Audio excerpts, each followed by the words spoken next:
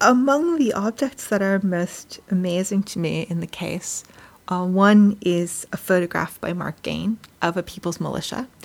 And it's important because in the poster we see the archetypal, romanticized, aestheticized version of a people's militia.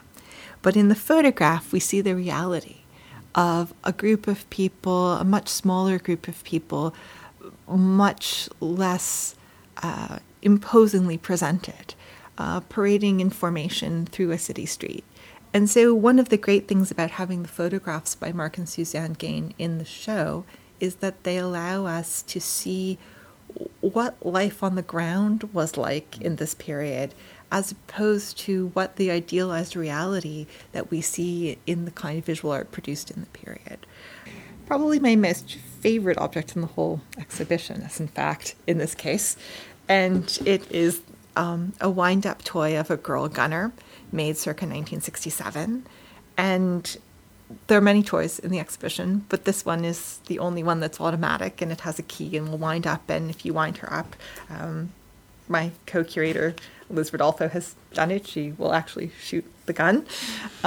But she's quite wonderful in the sense that Mao was very articulate about a people's army, a people's militia, and in 1937 he wrote a manual on guerrilla warfare.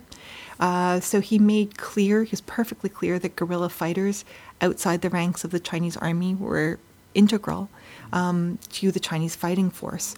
And what we see is that while men could, of course, be guerrillas, but many served in the regular army, and women often served as guerrillas. And this is important for us to remember, too, at a time when gender equality was not prevalent the world over. So this idea that women would fight and aid in the national defense was quite progressive. And Mao was deeply committed to this idea. He wrote a poem in 1961 on militia women and immortalizing how they would look brave shouldering 5-foot rifles. The poem, part of the poem is also reproduced on a postcard in that case. But the logic of the female guerrilla comes forward from 1937 when Mao writes his treatise, but in 1937 there's also a very famous song called The Song of the Guerrilla. And it comes back in 1965 in the filmed version of a musical called The East is Red.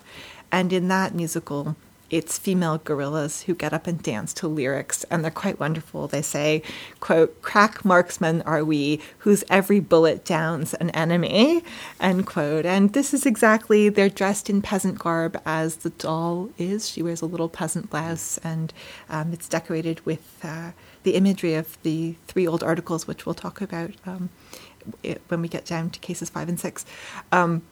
But she embodies really this notion of the Chinese militia guerrilla fighting force, but does it in such a way beauty and violence are matched in her image, and she becomes the kind of image of China's self-defense.